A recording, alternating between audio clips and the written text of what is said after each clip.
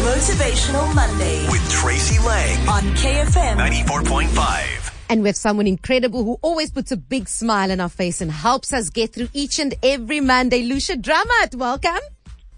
Hello, good morning. Happy Monday to you. It's all about a day of getting started and following our passions. How do we make sure we know what our passion is? How do we find that purpose and passion? Okay, so I actually want to share a little story with you.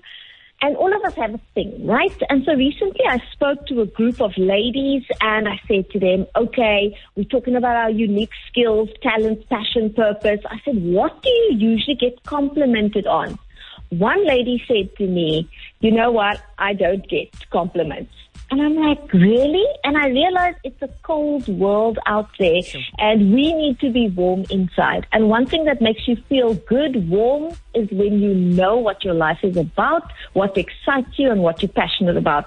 And that's why I thought I should share this topic today. No, so let's get into it.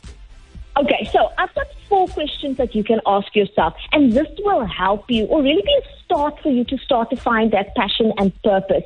And a lot of us, we just worry about paying the bills, but there's so much more to life, and these are the questions that you can start with. Number 1, my key abilities, talents that come natural to me.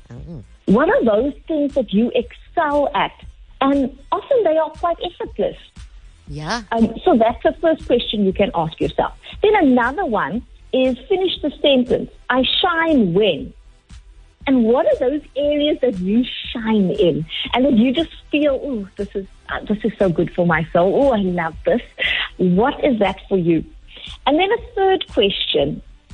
I keep being drawn to. You can finish that sentence. Yeah. What are the things that you keep being drawn to? And then finally, others tell me I'm good at. Sometimes we get a compliment like, wow, you are a phenomenal host. And we say, oh, no, this is nothing. But people identify those things and they see it in you. Sometimes we reject it, but it's there.